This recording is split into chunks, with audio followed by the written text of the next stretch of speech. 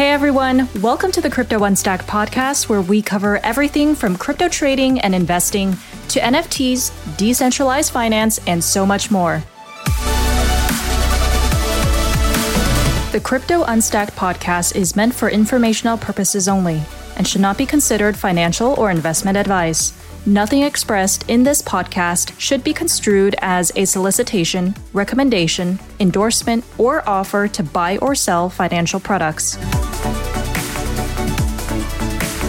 This podcast is sponsored by CoinFlex, the home of crypto yield. Whether you're passively managing money or taking an actively managed approach, you can earn and trade crypto easily on CoinFlex, which sees over $2 billion in daily trading volume. CoinFlex is committed to making crypto derivatives yield accessible to everyone, whether you are investing hundreds or thousands of dollars and more.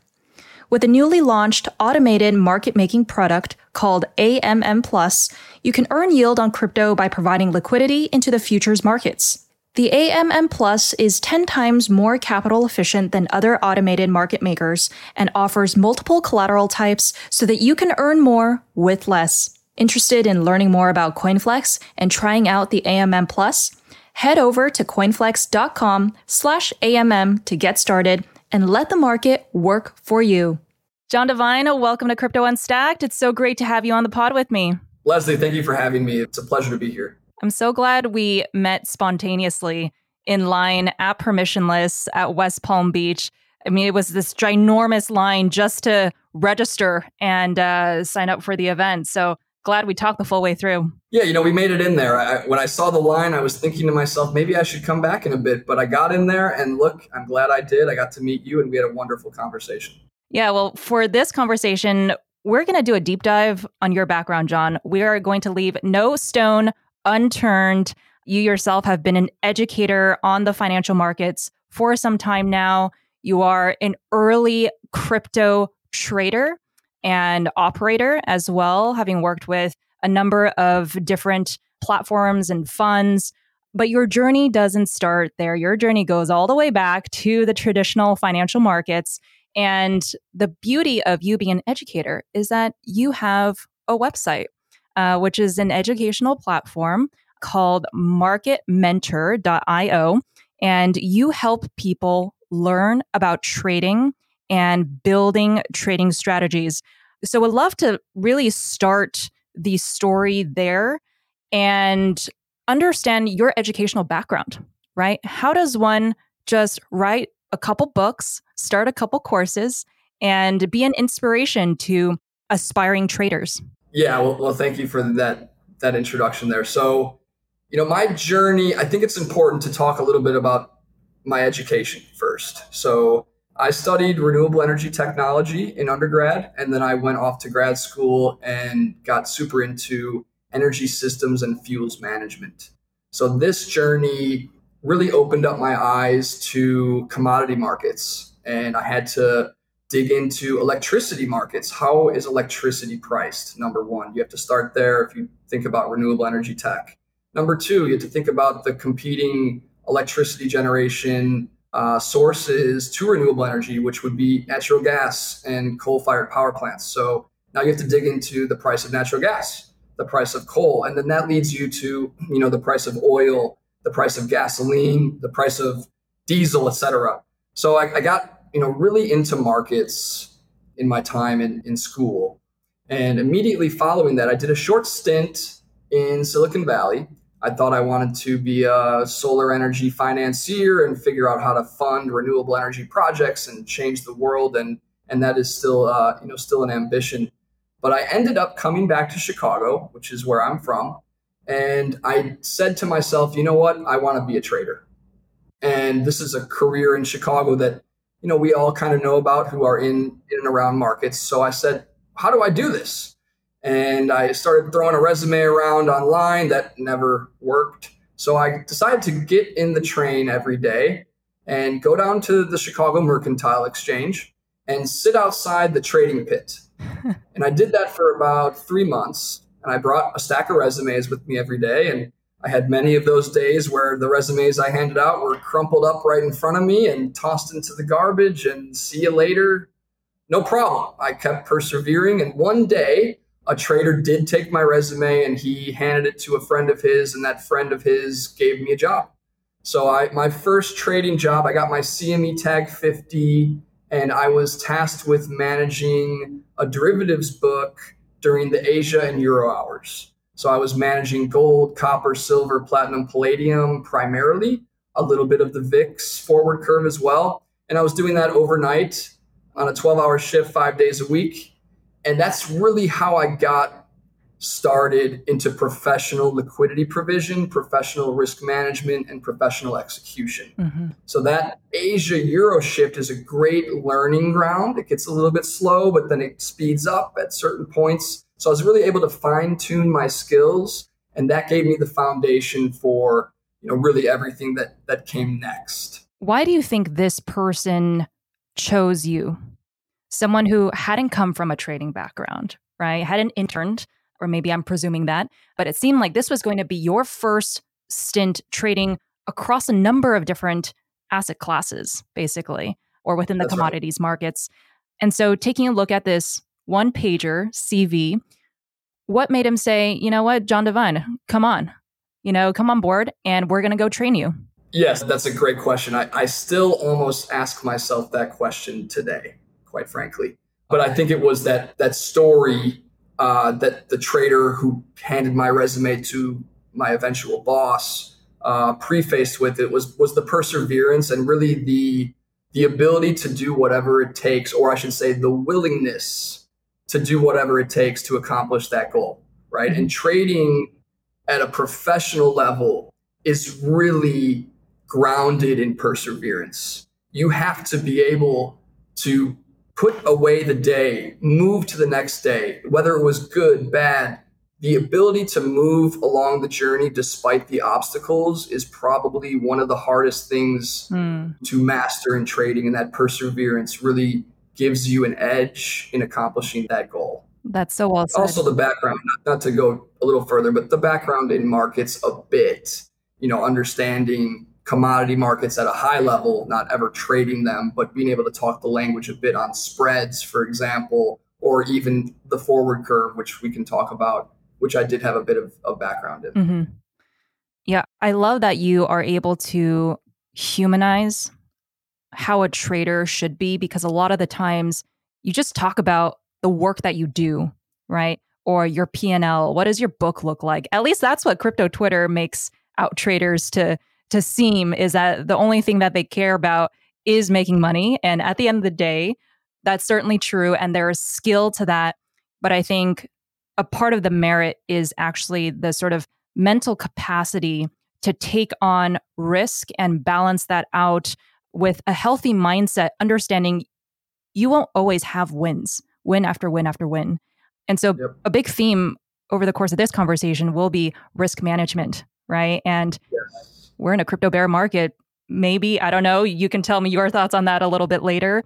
But especially during a time like this, when I'm sure your desk has managed volatility in the markets, understanding how to navigate the market from a trader's perspective is important, but also being able to communicate what's happening in the markets to counterparties and to clients is a whole nother skill that I'm sure wasn't what you learned from day one in the pit, but certainly something that you developed over time. And what we're going to explore is how big of a transferable skill that is when you are dealing with the crypto markets, a whole different asset class from the commodities markets that you traded really early on. Give us a sense again of what time this was, what year? Yeah, this would be 2015. 2015, okay. Yep, and I was moved pretty quick up to the screen. So I ended up on the screen in an electronic venue, and we identified perseverance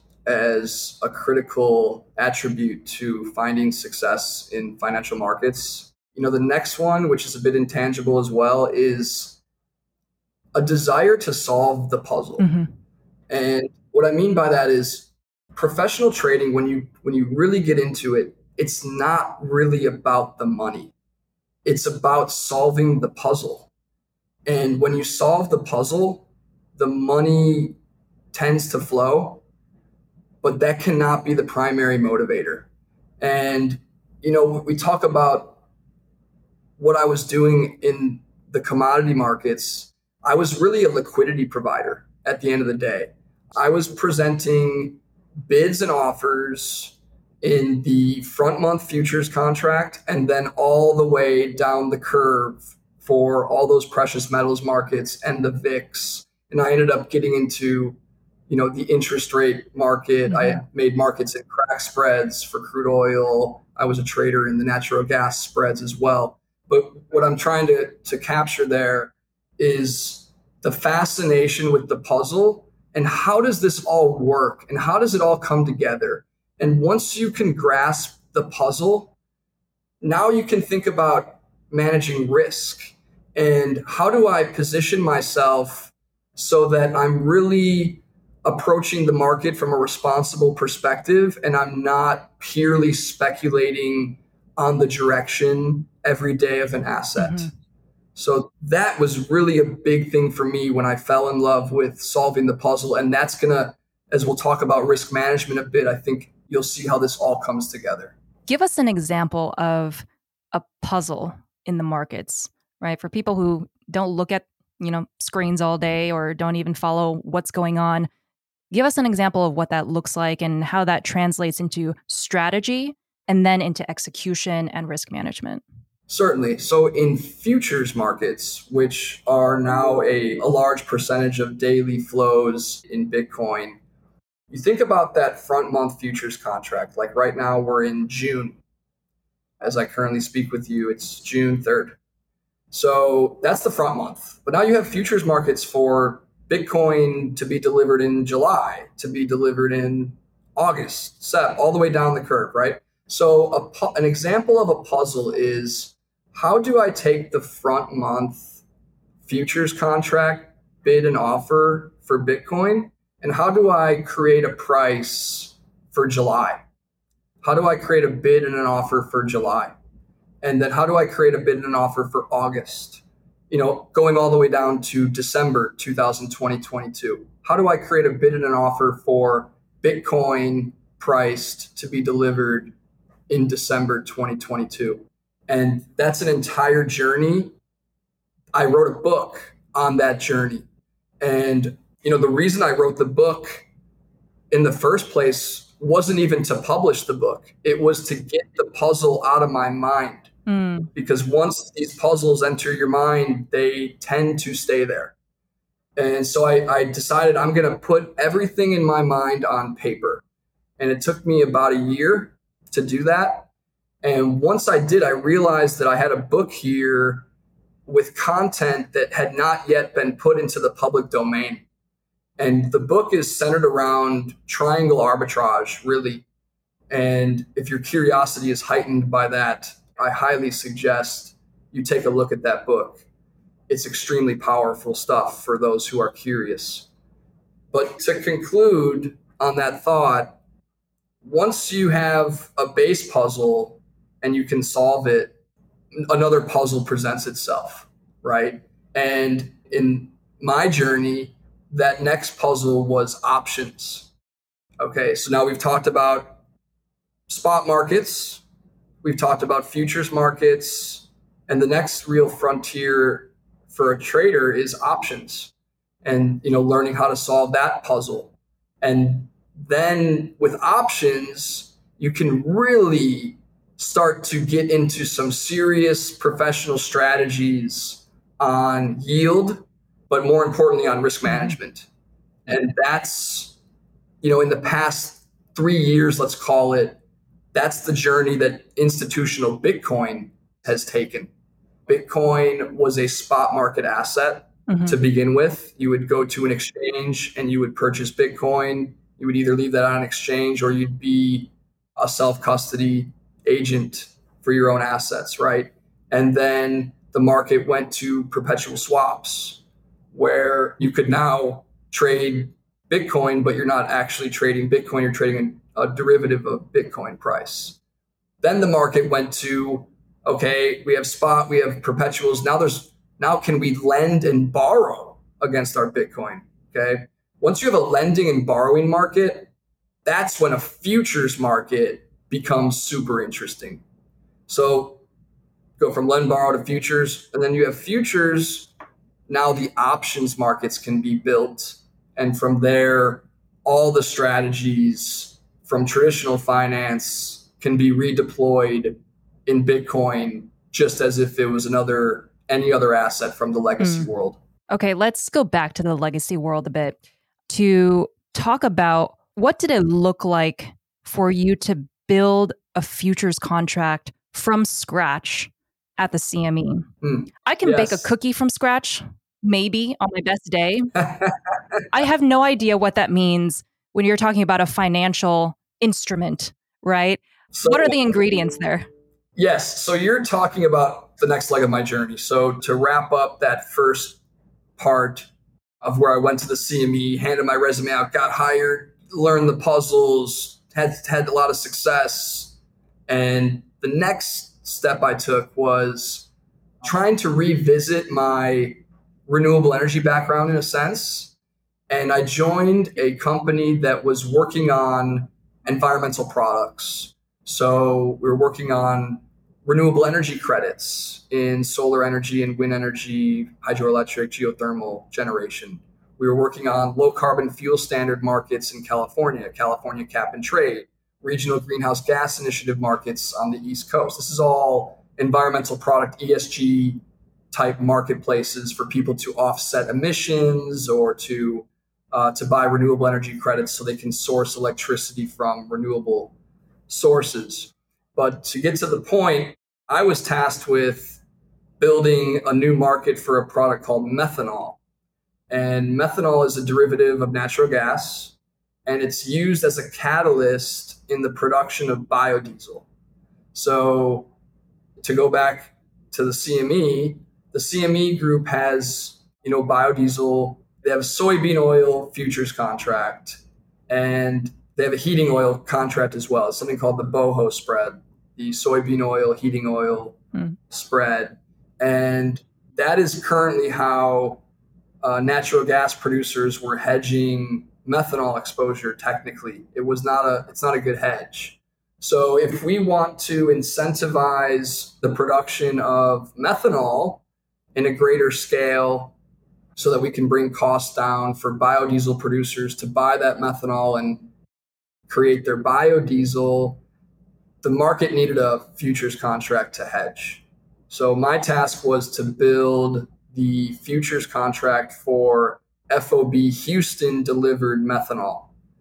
And that process begins with the CFTC. So you have to create contract specifications in tandem with the exchange. So, you first present, what do we think this contract looks like? What is the size of how many barrels of methanol are going to be in that contract? What are going to be the expiration dates? Who is going to be the reference price for methanol in the physical methanol reference price? That all has to be sorted. And once you get on the same page with the exchange in terms of contract specs, then you have to get it approved by the regulators at the CFTC. So contract specs, approval, then you can have the contract launched, which we successfully accomplished that. And then from there, you're tasked with creating liquidity.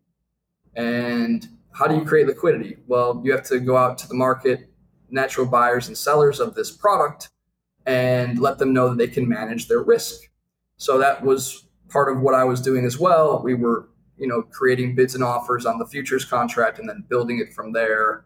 And that's really the life cycle of how a futures contract gets created and listed. The same exact process happened in 2017 with the Bitcoin futures contract.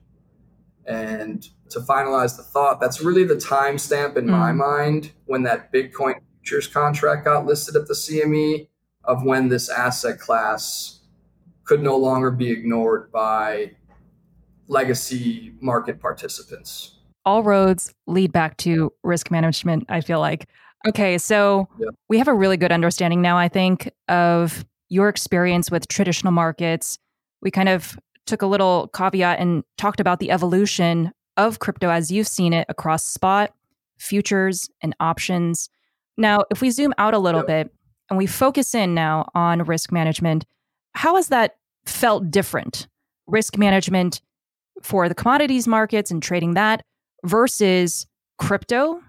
And then maybe we can go into even from a more micro level, look at how risk management differed in the early days, right? Trading Bitcoin and Ethereum versus now, where you have long tail of assets that you have to manage risk for. It's not just these two majors anymore. So if we can start there, that would be great.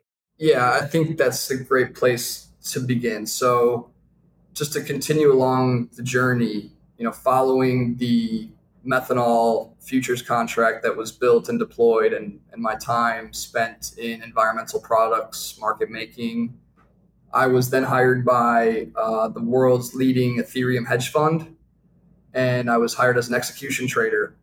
And they were really focused on, on risk management and, how can the goal was really to be a bridge for professional capital to enter Ethereum with a very well-defined execution protocol. And that's where the light bulb really kind of went off for me that, this asset class, and for time frame perspective, I'm talking 2019. So that's when the light bulb really went off for me that as crypto matures and professional capital comes into the space, they are not going to resemble the actions of the early crypto participants. They are going to be much more conservative in their approach, and they're going to feel more comfortable entering the space if they're executing along the premise of a more traditional approach to managing a position and not just buying and holding and hoping the market goes up, right? So from that seat, it really became clear to me that the next leg for crypto was going to be the institutionalization of the asset, which I think we have seen, and the demand for more sophisticated market structures. So I guess that really leads me to the next part of my journey, which is I ended up leaving the hedge fund I was trading at and joining Blockfills, which was a counterparty to me when I was trading for the hedge fund. And Blockfills really stuck out because it was a team. It's a trading technology company and a liquidity provision company as well. So the team is really built with guys who are all from the legacy world, and their vision was very much aligned with mine, that the next step is options and basis trading and delta neutral strategies, etc. So that's really why I ended up making that switch to position myself to be a proponent of risk management strategies and also a venue to execute those strategies for eligible contract participants. And the second, if you can refresh me on that second, just how I can frame it best for that Yeah, no, I mean, part. this second part, we can really continue on very naturally, I think, which is just about risk management of the markets that we're in now, right? In crypto. Yep. I mean, why don't you just give us your take on how the crypto markets are doing? I'm sure that's top of mind for our listeners because sometimes all you can think of, wow, is we're in a bear market. Clearly, that's what the headlines are telling us. So give us your take of what you're seeing, whether this be a personal take or one from the Blockfills desk. Yeah, certainly. I'll give you a personal take on it. And although this asset class is very, very young, it's been through multiple cycles, multiple bullish cycles and multiple bearish cycles. And if you talk about Bitcoin specifically, those cycles have tended to line up with the block reward halving schedule. And I think what we're seeing in the current environment is a lot of macro events they're causing more speculative assets. And I hate to use that word, but they're causing more speculative assets to reprice. And I believe that is being driven by, a lack of a marginal buyer. we had a massive run in crypto following the COVID crash, as I'll say, from March 2020, when Bitcoin traded down to 3,800, Ethereum printed $99 on that crypto crash. And from there, we just had a massive run. We had people who were at home for oftentimes for the first time in a while on extended basis, those who work. So they had to divert their attention to something. And I think it was a perfect opportunity for those market participants to start educating themselves on the asset class and then participating. And that's when we saw this just massive run for Bitcoin to the mid 60s, right? And Ethereum traded above 4,000. So I do like to zoom out when we're talking about the current market state. Bitcoin is trading around $30,000, which is more than a 50% decline from the all-time high, but it's still an 8x from the COVID crash low. So that's important to hold that perspective. Now, to go on that point, we're certainly in a cycle shift. I mean, that bull run from last year and a bit beyond has definitely shifted, obviously at this point. And what I think we saw, especially the second half the better part of 2021, we saw a lot of crypto assets come into play. We saw, the Solanas of the world, the Avalanches of the world. I can continue down the list, go on tremendous runs as well. And a lot of people, from my perspective, were trend chasing. They were seeing these assets massively outperform, and they had the FOMO, to use one of the crypto Twitter terms, I guess, is there was a lot of marginal demand for crypto assets in 2021 that really was not educated on what they were buying. They were trend chasing. So the market is very good at humbling that behavior. And because the market is not designed to be a casino, it's designed to find the fair value of an asset class. So when you start to see froth come into a marketplace, especially a newer market such as the broader crypto ecosystem, the market is very good at humbling that behavior. And I think we're witnessing that today. This is also true in stocks and true in commodities and true in currencies. But I think what's unique about this moment in time is that it's providing a reason for investors to get educated on what they're participating in and really whittle down their portfolio to specific crypto assets that they want to be a part of because they have educated themselves on the protocol. They believe in the underlying mission of the protocol. And that's, I believe, taking place right now. People don't educate themselves when markets are making new highs. They typically, and I'm saying that broadly speaking. So this market cycle is an education cycle, in my humble opinion. And it's also we're going to find, a lot of these assets are not going to reemerge, quite frankly. We've seen the high in a lot of these assets. I don't think we've seen the high in Bitcoin or Ethereum or some of these other layer one protocols that are coming into play. But a lot of these assets that were really speculative tools and almost gambling, to say it lightly, likely don't recover from this education cycle. Would you say we're in a crypto bear market right now? Yes, I would. And so now let me take that opportunity to pivot to some of the strategies that professional capital are deploying during this bear market. And really, the professional capital is deploying these strategies even in bull markets. And many of these strategies are actually more effective during bull markets. But let's try to frame this in a very simple way. I'm going to talk about a few things here. Number one, I'm going to talk about lending and borrowing. Number two, I'm going to talk about basis trading via the futures markets. And number three, I'm going to talk about utilizing options markets to defend your portfolio or to generate yield. So on that first point, you have Bitcoin holders or crypto holders, I should say, and these assets they're obviously, we're in a downtrend. So people are saying, well, how can I put this asset to work?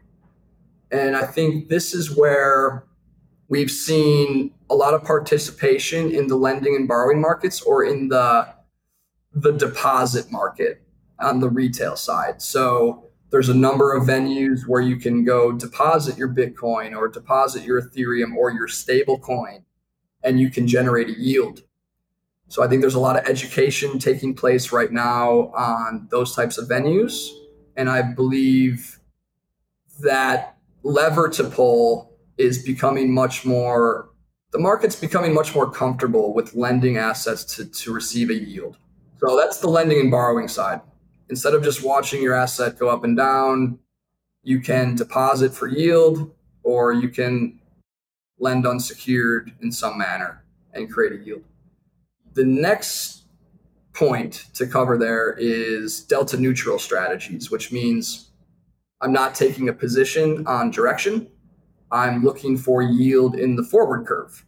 And this goes back to what I was talking about at the beginning of the conversation about the front month futures contract, the back month all the way down, right? So I think I had used an example when I was talking about the puzzle. How do you figure out a price for July Bitcoin or for August Bitcoin or all the way down? Well, one way to do it is to buy spot Bitcoin and then sell forward. So if I'm a holder of Bitcoin, I can show an offer in July Bitcoin to be delivered in July. But if I'm going to show an offer in that market, I'm not going to show an offer at the price I bought it at. I'm going to try to sell forward for a little bit of profit. And we call that type of a market contango, where the futures markets are trading at a premium to spot. So in a contango market, which Bitcoin, generally speaking, is often in contango, you can take your Bitcoin and you can sell it forward in the futures market and generate a yield. And that strategy is very powerful from a risk management perspective as your delta neutral. And just to sidestep a touch, the basis trade was really a catalyst for these large legacy institutions to really take a hard look at Bitcoin. When futures were starting to trade, and we can go pretty far back, but let's use the CME listing as our date. So end of 2017. And now there's multiple venues. I'm not talking CME venues specifically, but using that date as our starting point. Many of the venues where you could trade futures did not have an offer. There was not many people willing to sell forward. And what that did is it made the price of forward Bitcoin significantly higher than spot Bitcoin, to the point where, because there was so much demand for people to trade on these derivatives, but there was no one willing to sell it. So the forward curve ended up steepening to where the basis trade, buy spot, sell forward, was annualizing north of 25%. Okay. And that was due to having a lack of liquidity in futures. So the legacy financial institutions, they ended up identifying this, and they came in pretty heavily, I would say, in this a year ago, let's say a year and a half ago. And they started offering forward down the futures curve. And then more and more people started to catch wind of the trade. And that's a big piece of this institutionalization puzzle, is that basis trade, buy spot, sell forward. Okay, so that's being done right now in this bear market, although the yields have tightened up significantly to where basis trade might be annualizing 7% right now, which is going to be more in line with that institutional lend borrow yield, really. So that's how the forward curve and lend borrow kind of line up. So if together. I can just pause there for a second, right? Because this basis trade, as you say, has been so popular. And obviously, markets shift between contango and backwardation, but it's primarily been in contango, as you nicely, explained to us how we've been in this mid to long-term bull market, really, right, since the COVID crash. And so in this environment where we're still in contango, but, at risk of maybe going into backwardation, what then happens to yields Mhm. at that point? And what if that opportunity compresses, no longer exists, and institutional investors are trying to look for yield elsewhere? Where do they go? That's a great point. We have not really seen sustained backwardation in Bitcoin since the emergence of a real derivatives market. So it's hard to say, like if Bitcoin went into backwardation, it would only be logical that lending and borrowing yields would collapse. So your Bitcoin on deposit that's now yielding maybe 4% or 3.5%, if it's just on deposit at a venue, that would go to zero. And the institutional lending and borrowing market would go from 6-7% annualized to a touch over zero.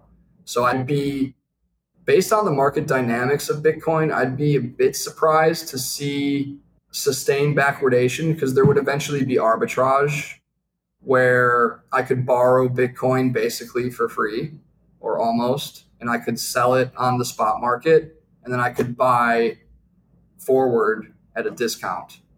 And that arbitrage would likely bring the market back into contango, where the futures are trading above spot, or it would trade flat, where spot and futures are equally priced. To back up just a touch, when you have the basis trade on and you've bought spot and you've sold forward, if the market goes into backwardation, that's a good thing, because for that position, because you are long the spot asset and you're short the futures contract. And if the futures market starts trading below spot, that's exactly what your position is lined up for. So, and given the fact that so many people have taken advantage of this basis trade in the past 12 to 18 months and are still doing so today, if Bitcoin went backwardated, there'd be a natural bid to close that contango basis. Okay. Yes, beauty of being an educator made a ton of sense. Right. So now we get into, I think, the options side of the picture, right? And talk about yield strategies that at this point in time are more for hedging purposes than continued speculative purposes.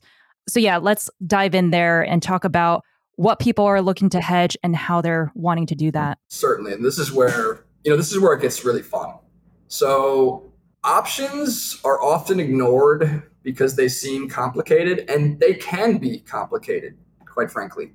I mean, the mathematics used in pricing options contracts is not for the faint of heart. Thankfully, we don't need to really be mathematicians to understand the benefits of these contracts.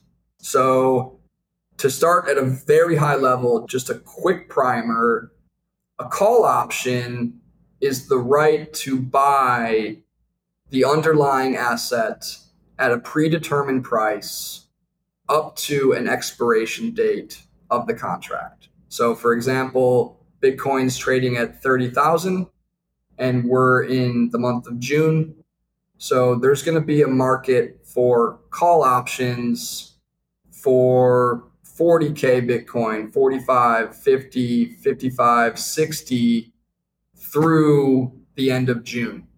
And you can buy or sell those call options. If I'm a buyer of a call option, I'm speculating that Bitcoin is going to rise to my strike price.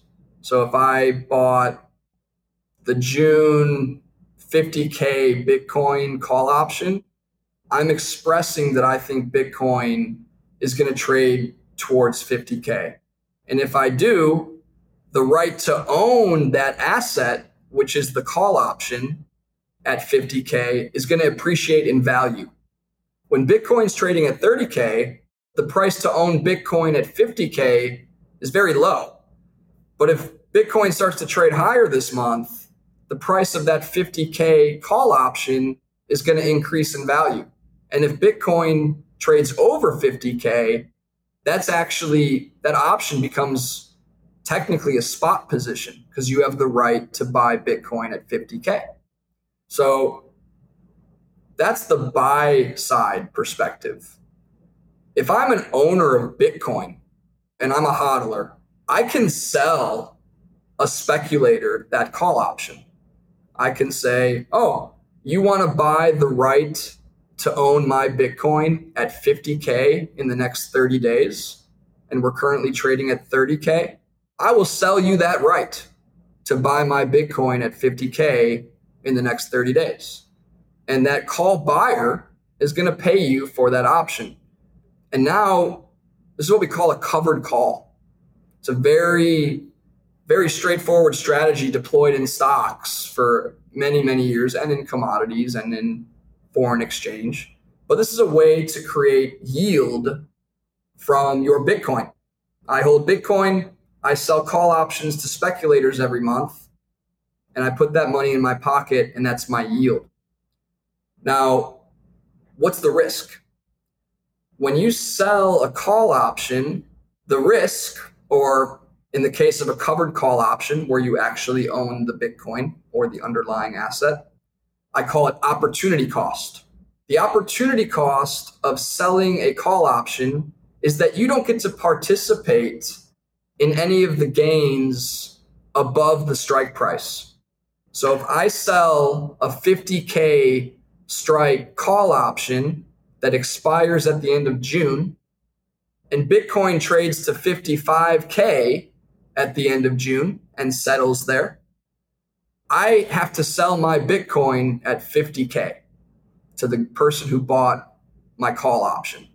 I don't get to sell my Bitcoin at the spot price of 55 since I've already told the options buyer that I'll sell him my Bitcoin at 50K.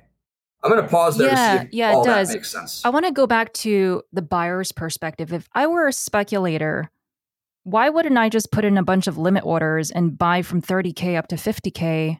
Why would I want to purchase a contract, with a strike price of 50K? Yeah, it's a great question. So leverage. So let's use, this is not going to be true market prices. Let's use let's say the 50K call option for June. Bitcoin is currently trading at 30K. The 50K call option right now is trading for $1, let's assume. If Bitcoin starts to trade from 30K to, let's say, 38 or 40, and pretty quick, like over the course of a couple days, that 50K call option is going to go from $1 to $10 or $1 to $8. It's going to appreciate in value at a higher velocity than just that spot market appreciation. And that is why speculators like to buy call options when they think the asset is going higher, because they can get a higher return with less capital being deployed to the position. Okay, so for capital efficiency purposes, not using up everything that's on the existing balance sheet, but taking on that aspect of leverage, which is more prominent now in crypto because the derivatives markets on, across OTC venues, exchange venues is much more mature, right, than when you first started out. Correct. A lot more mature. That rate of change has been extremely impressive to witness, really from, I go back, I'll use that CME launch as my line in the sand. Prior to CME launching a futures contract, the derivatives space for crypto, and broadly speaking, was very immature. And from 2018 forward, the market has matured extremely fast. And then it was put on hyperdrive in 2020 or the latter part of 2019 when institutions started taking a hard look. And then, after the COVID crash. I feel like I'm getting like a nice lesson here. So we talked about covered calls. What's next? Yep. Yeah. So I like to call that covered call strategy, just to keep it fun. I like to call that the optimized yield So I own Bitcoin, I sell covered calls, and I create a yield. And I can do that every single month for as long as I own my Bitcoin. And that strategy, by the way, as I mentioned, is very popular in legacy markets. Now, the second strategy I want to talk about, number two, is what I like to call the optimized HODL. And I'm using the acronym from my friends on crypto Twitter who are fantastic in coming up with catchy ways to explain interesting concepts. So HODL, or hold on for dear life, is the way of positioning yourself as a long-term believer in the underlying crypto asset that you are purchasing. And it's most often associated with Bitcoin. So the Bitcoin community, from a zoomed out perspective, many of the early participants in Bitcoin will never sell their Bitcoin, or they will only sell enough to survive in this world with things that require dollars. So we call them hodlers. They are holding on for dear life for the foreseeable future. Well, that's great.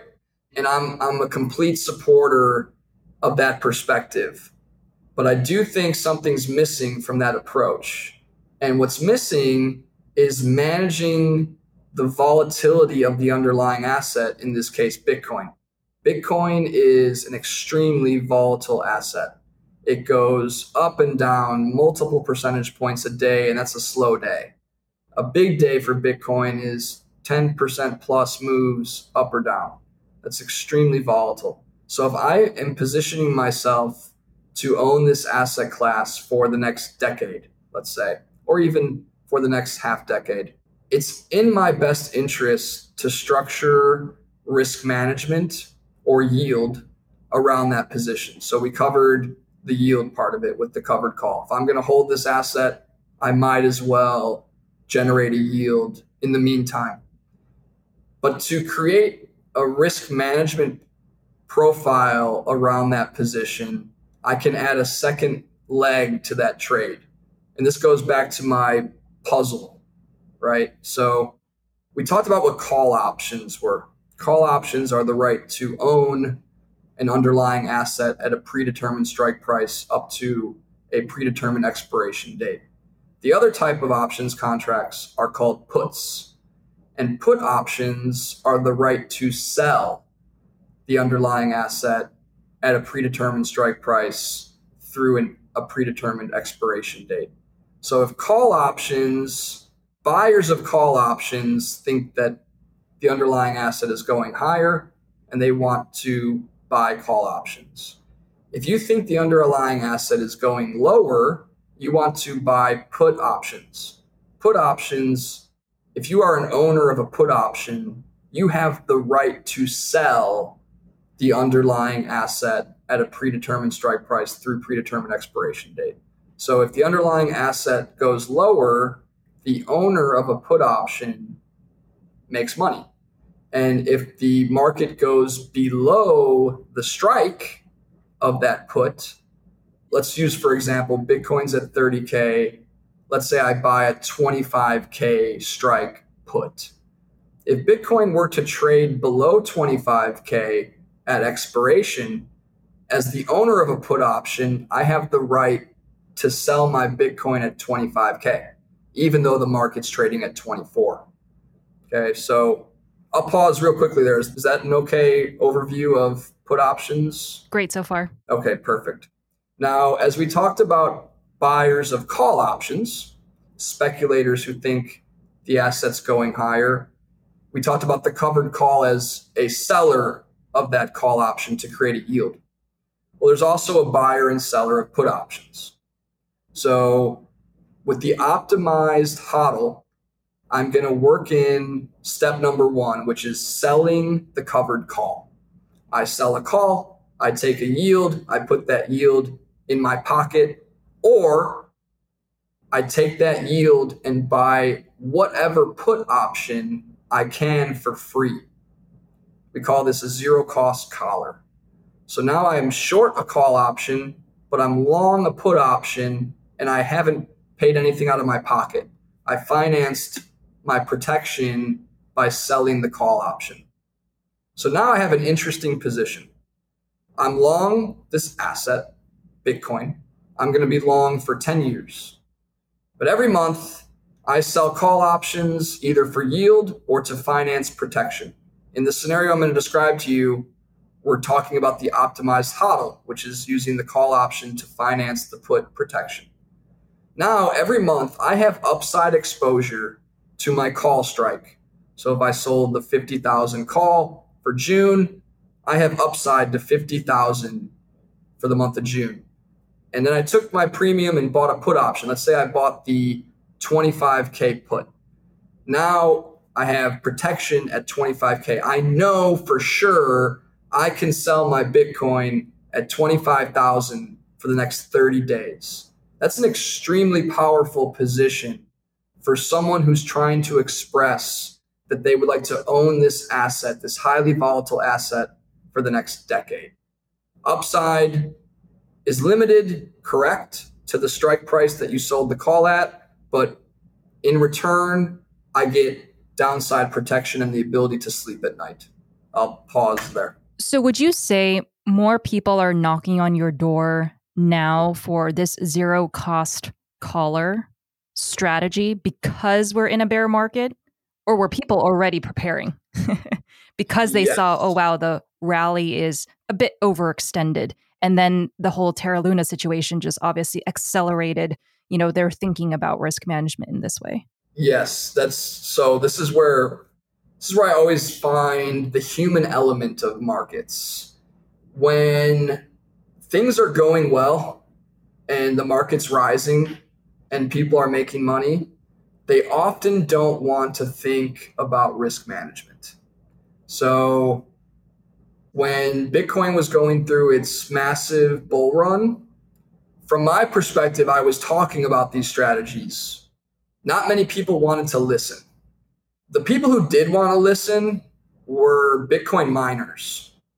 So a Bitcoin mining company, they naturally generate Bitcoin when they validate Bitcoin block transactions and receive the block reward. And now they build a balance sheet of Bitcoin. And they were very happy in mid 2021, as every Bitcoin market participant was. But the sophisticated players started saying, wait a sec. We now have this asset that is free floating on our balance sheet. It's done very well. But how do we protect those gains without selling the Bitcoin? We still want to have upside exposure because we're not sure if this market goes to 100K. I'm talking in mid 2021. People thought it was going to go to 100K. So they were saying to themselves, how do we hold this balance sheet position, but we do it in a responsible manner, to the company, but also to the investors of that company, right?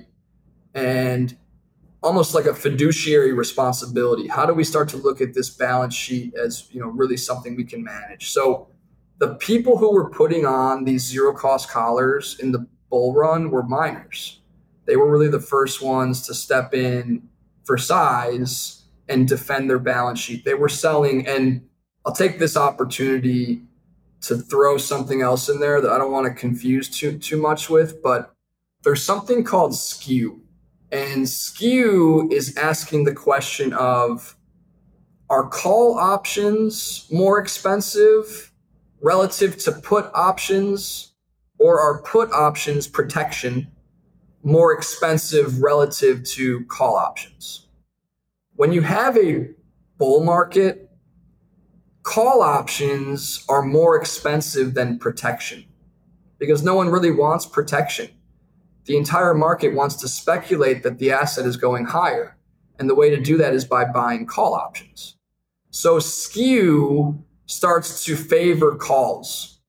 And when you talk about this methodology of selling calls and buying puts, it's really optimized to be put on when the market is doing well. So we had miners who were saying, wait a sec, you're telling me that I can sell the 100K call option for December 2021 and I can buy the 50K put for free? And I was explaining to them, yes, you can do this trade. This is when Bitcoin was trading around 60,000.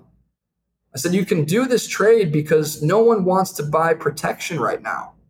The 50K put option is so cheap relative to the 100K call. It's equally priced to the 100K call, but that skew with Bitcoin at 60K, I'm only going down $10,000 to my put strike, right? But I'm going up 40K to my call strike. Okay, so that really accelerated the conversations and helped with these miners to make the decision to do some balance sheet risk management. Then the hedge funds identified it and they said, wait a sec. We've done very well on this spot position, but call options are so much more expensive than put options. I can sell the 100K call and buy the 50K put, zero cost for December 2021 expiration. Okay, so then the hedge funds started putting that on. And really, when you think back on it, that is what, kind of signals cycle highs and lows. When skew gets so inverted to the call side, it's really a market internal that's flashing red and saying, this market is way too hot. This market is due for a correction. All right. And then now where we are today, we've gone through that correction and we're starting to see skew flip. So now today, put options are more expensive than call options, right? And a lot of the serious traders are staring at that skew and they're trying to figure out, when is that skew going to get to an extreme where now I can do the reverse of what I was, not to get too crazy here, but when skew gets inverted, well, now I can sell puts and buy calls, and give myself a leveraged position that way. I'm talking, that's a little bit more sophisticated and higher level, not risk management, but that's what's happening currently. Skew has flipped from favoring calls to favoring puts, and now the market internals are saying maybe we're a little bit extended on this pullback. I'll leave it at that's so fascinating. I mean, truthfully speaking, I wonder if because of that leading indicator, if I can call it that, right? This sort of put call skew ratio, yes. whether on the desk, Terra Luna aside, again, no one really saw that coming at the pace that it did. But apart from that, I wonder if your desk was looking at this market and saying, we're due for a correction at some point in the next 2 quarters. I wonder if that was part of your conversations with clients, maybe outside of Bitcoin miners who are in the game because they are hodlers at the end of the day, right? I mean, that's their whole balance sheet, apart from cash, of course. Yes. But with other types of institutions, were you already having those conversations, call it 2 months ago? Yes. So the miners really kind of led the way on, from my perspective anyway, I'm putting that structure on. That's selling a call and buying a put and managing the balance sheet. And then next were the sharp hedge funds who, really had that legacy background and almost couldn't believe that skew was so inverted. And they said, you know what, we're going to sell that skew, right? We're going to sell the call by the put. It's way too inverted. So that was really the two who led the way. But then what started happening, and I'm going back farther than 2 months, I'm going to go back like a year ago. We had some late participants, some late professional capital that said, you know what, we have to get involved here. But I don't want to just buy Bitcoin at 60,000 or at 55,000 and close my eyes. So they would come to us and say, we need to be involved. We need to own this asset, but we need to protect ourselves. And so they were the next group that really put that position on as well, that late professional capital. So those types of guys were buying Bitcoin at elevated prices, but they were protected. So they have the right to sell Bitcoin at 50K when this whole thing went lower. The next move was the crypto native funds that maybe didn't have operators that were really entrenched in legacy markets. Many of the crypto native funds were built by guys who were early into the crypto scene, and they had a massive amount of assets to the point where they could pool them and create a fund. They were from my view again, they were kind of the last in line to really start to say, I want to hedge, because it's kind of against that crypto native philosophy in a sense where, really it's about up only, quite frankly. And getting to the point where you kind of capitulate and say, okay, I do need to manage my risk. Now those entrants, I think, are very much in play, and they're educated on it, and they're looking, and those types of firms will be putting on these strategies on the next cycle. Yeah, that's fascinating the way you sort of brought us through, of course, the miners who are long-term hodlers, but don't really take on much more risk than that because they're really focused on Bitcoin. And I think when you talk about crypto funds, part of the issue or challenge rather is that their portfolio extends beyond Bitcoin and Ethereum. They extend out to the unis and the sushis and the apes, quite frankly. And that's the question, right? Like we've been focusing just on Bitcoin right now, this entire conversation basically, although the risk management practices extend, of course, way beyond that. But the question is, when you talk about a heavily diversified crypto portfolio, how do you do that on a holistic basis when you don't have options markets going down the curve, allowing you to protect yourself, for this type of market that we're in right now? Where do they go for that type of risk management? Yeah, you've really brought us to the present moment with that question. And as we get further out the long tail on the asset spectrum, there's never going to be professional options markets for these nascent crypto assets because there's not enough institutional participation for market makers to create options markets for those assets. But if you talk about the top 20 by market cap, I think there's going to be options and futures markets for every single one of them. And I think that's where this is all going. So when I was working at the hedge fund, the Ethereum hedge fund, and my light bulb kind of went off, it really went off in the sense that if crypto assets are going to be part of portfolios for the next 10, 20, 100 years, the ones that will survive will have robust derivatives markets for risk management purposes. Because without derivatives markets, it's very hard for legacy capital to come in and take a position. They oftentimes have responsibility to the pool of investors to manage risk and not just buy an asset outright and hope it goes higher. There has to be some type of strategy. So from a market making perspective, in the last year, we have seen an explosion in Bitcoin options trading. We've seen an explosion in Ethereum options trading. That was really the next big market for options. And now we are starting to see a very robust market develop for Solana, for Avalanche, for Polkadot, Algorand, Filecoin.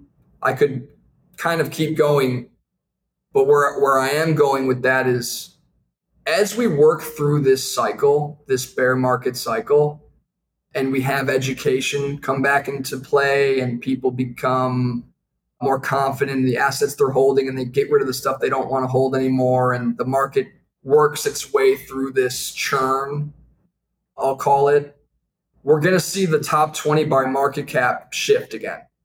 And that's going to happen on the next cycle higher, is that top 20 by market cap is going to reposition for the next cycle.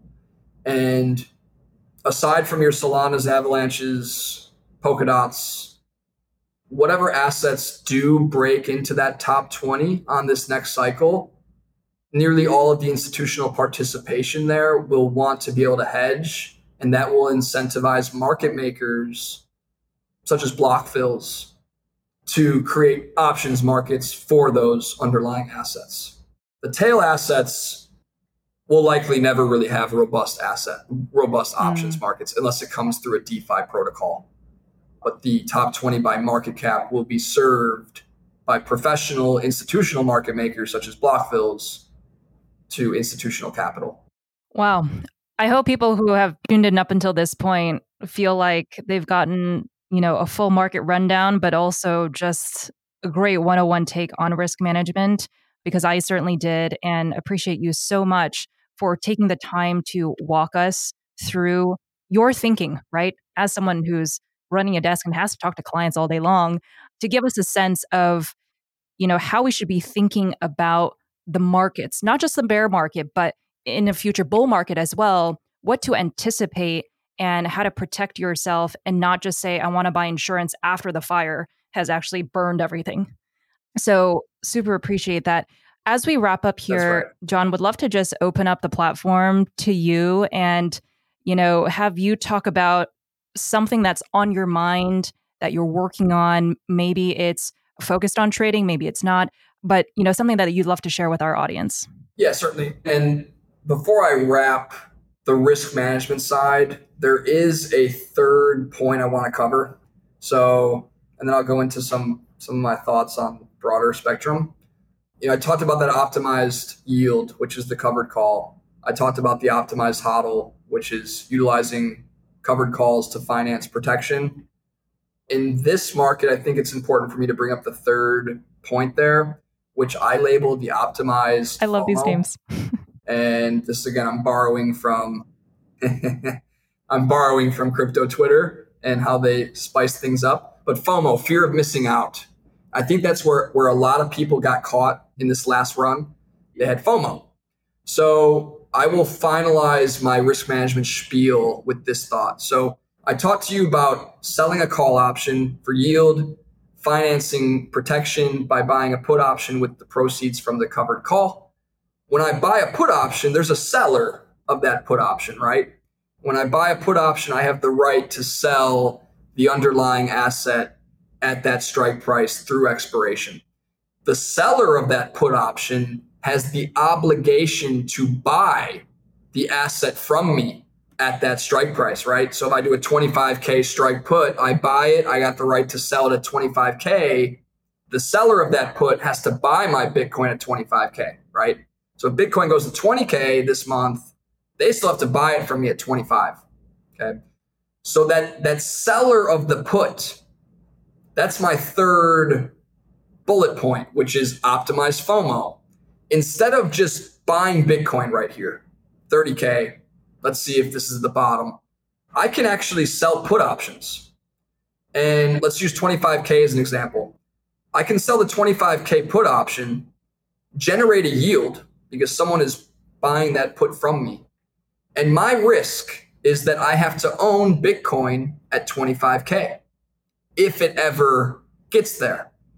In the meantime, I'm collecting a yield, right?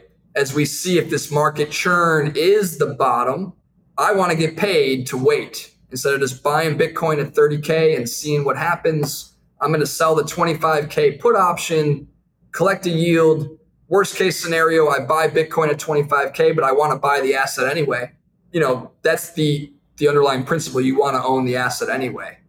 So selling puts, I'll wrap up my risk management, can be more advantageous in a choppy / downward trending market than just taking a spot position and trying to call the bottom.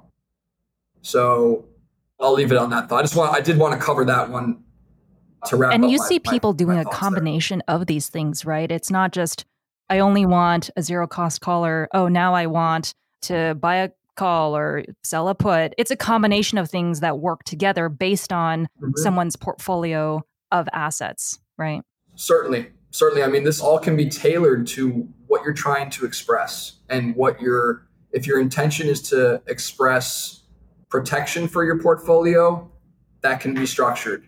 If your intention is to express the ability to buy the asset at a lower price than what it's trading today, that can be expressed. So yes, these are all put in combinations and they're tailored and to one the more point as needs well, of the trader. You can structure it across different tenors, so like time periods as well, right?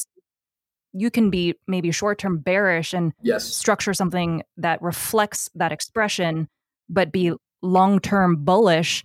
And so long as there is a market for it, probably Bitcoin and Ethereum, maybe you have a more bullish take. Do you see people doing that as well? Yes. So what I see, this is when you talk about duration of the option. So when I talk about that expiration, options, you can trade overnight options, to be quite frank. You can trade weekly options, quarterly, yearly. I like to trade options that are 1 month for crypto, that is. And the reason I like to do that is this asset is so volatile that it's very hard to look farther out if you're trading and managing risk than a month. It's difficult. So when I'm putting on these structures, I put them on a monthly basis to give myself flexibility. If I'm a covered call seller to generate yield and I'm selling the 50K call option for June, I don't really want to sell the 50K call option on the quarterly or for 3 months out, because what if Bitcoin rips this month and just takes out all the shorts and starts trading at 45? Well, now I'm locked into a short call at 50, right? But if I keep my time frame short, I can be nimble in how I express my opinion on the market and my sentiment and my objective. So that's super what you interesting. tailor is the expiration. Right. What else are you thinking about? What else are you working on? Well, I think this is where I'd like to just talk a little bit about, we're in the education cycle, or we're in an education cycle for crypto. And I think a lot of people are hitting the books, so to say, and asking the question, what does this protocol, what does this layer 1 blockchain like Ethereum, what does it accomplish? What does it do? How is it going to impact the lives of all of those who are participating with the protocol in a positive way, to the point where it becomes a utility to the internet, right? Like a settlement layer. And we've seen a lot of use cases pop up, especially in DeFi, where if I want to go buy a crypto asset, but I don't want to deal with an intermediary, I can go to a protocol like Uniswap and I can buy an asset and I can settle that asset to my wallet and self-custody, right? That's actually a revolutionary concept and really a revolutionary implementation of liquidity provision. Same thing with lending and borrowing. I can go to a DeFi protocol and I can lend my asset without having, without knowing who the other side of it is, number one, but also not interacting with an institution. You're really interacting with a smart contract in that sense, and whoever is on the other side of that smart contract. So those use cases are now being studied heavily, not just by retail investors, but also by Wall Street. And how is DeFi going to revolutionize finance? That's super interesting. But I think that's interesting to a subset of protocol participants. If you ask mom and pop what their thoughts are on DeFi, unless they are finance professionals, they probably don't have much of an opinion, nor do they really care, quite frankly. DeFi is solving a problem that they're not interested in. But blockchain has shown, layer 1 blockchains have shown that they can create products that we can all get excited about.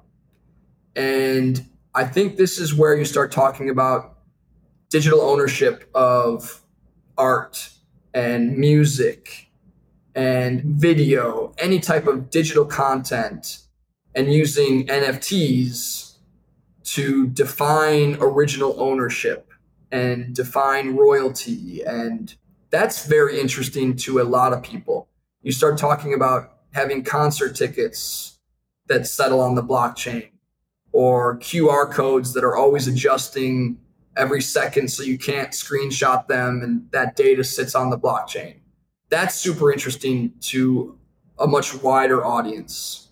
What I'm going to finish up talking about is carbon offset markets, ESG requirements, and renewable energy credits and technology.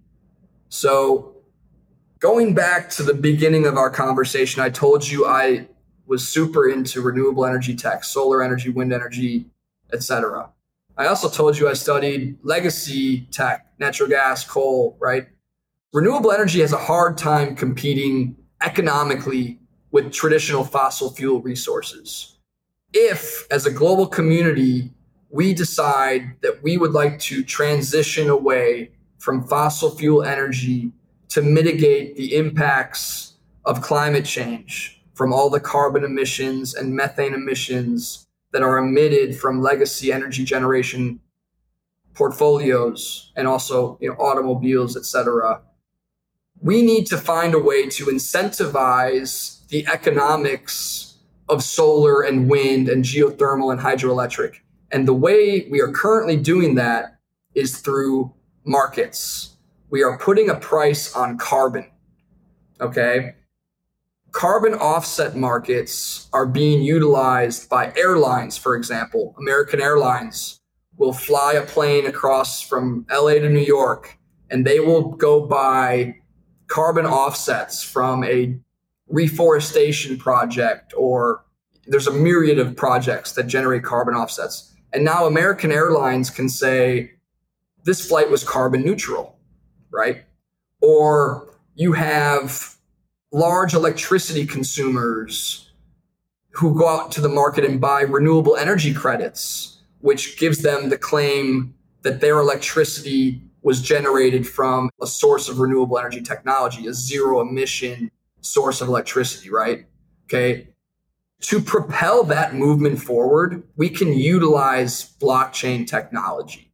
And this is actually one of the most fascinating use cases for blockchain technology, because one of the biggest problems with using carbon credits and renewable energy credits to incentivize economic investment in renewable energy tech is the double spend problem.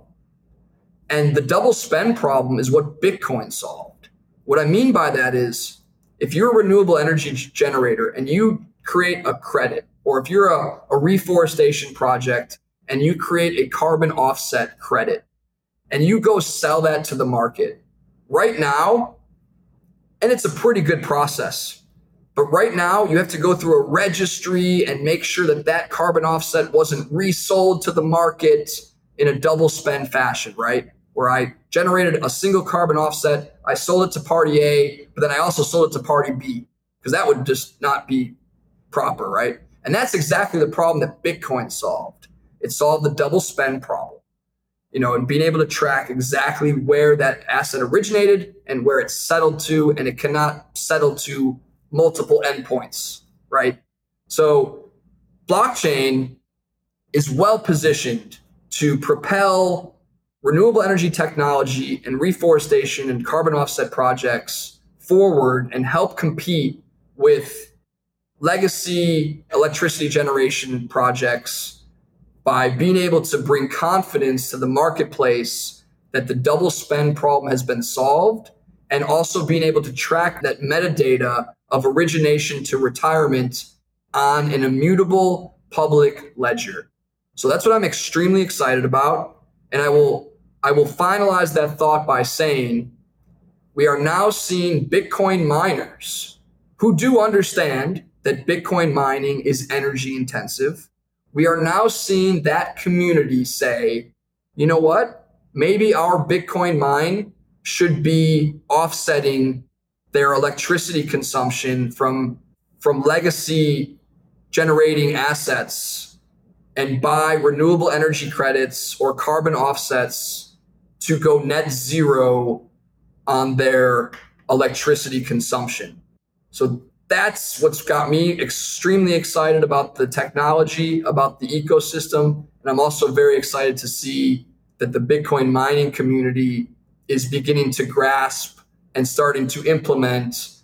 Media is going to eat that up because they have loved to harp on that energy inefficient narrative of Bitcoin mining. And so I think the evolution of this narrative, evolution of sentiment rather, and understanding and knowledge within the Bitcoin mining community, towards this carbon credits is going to be super interesting, and adding in this element of practicality.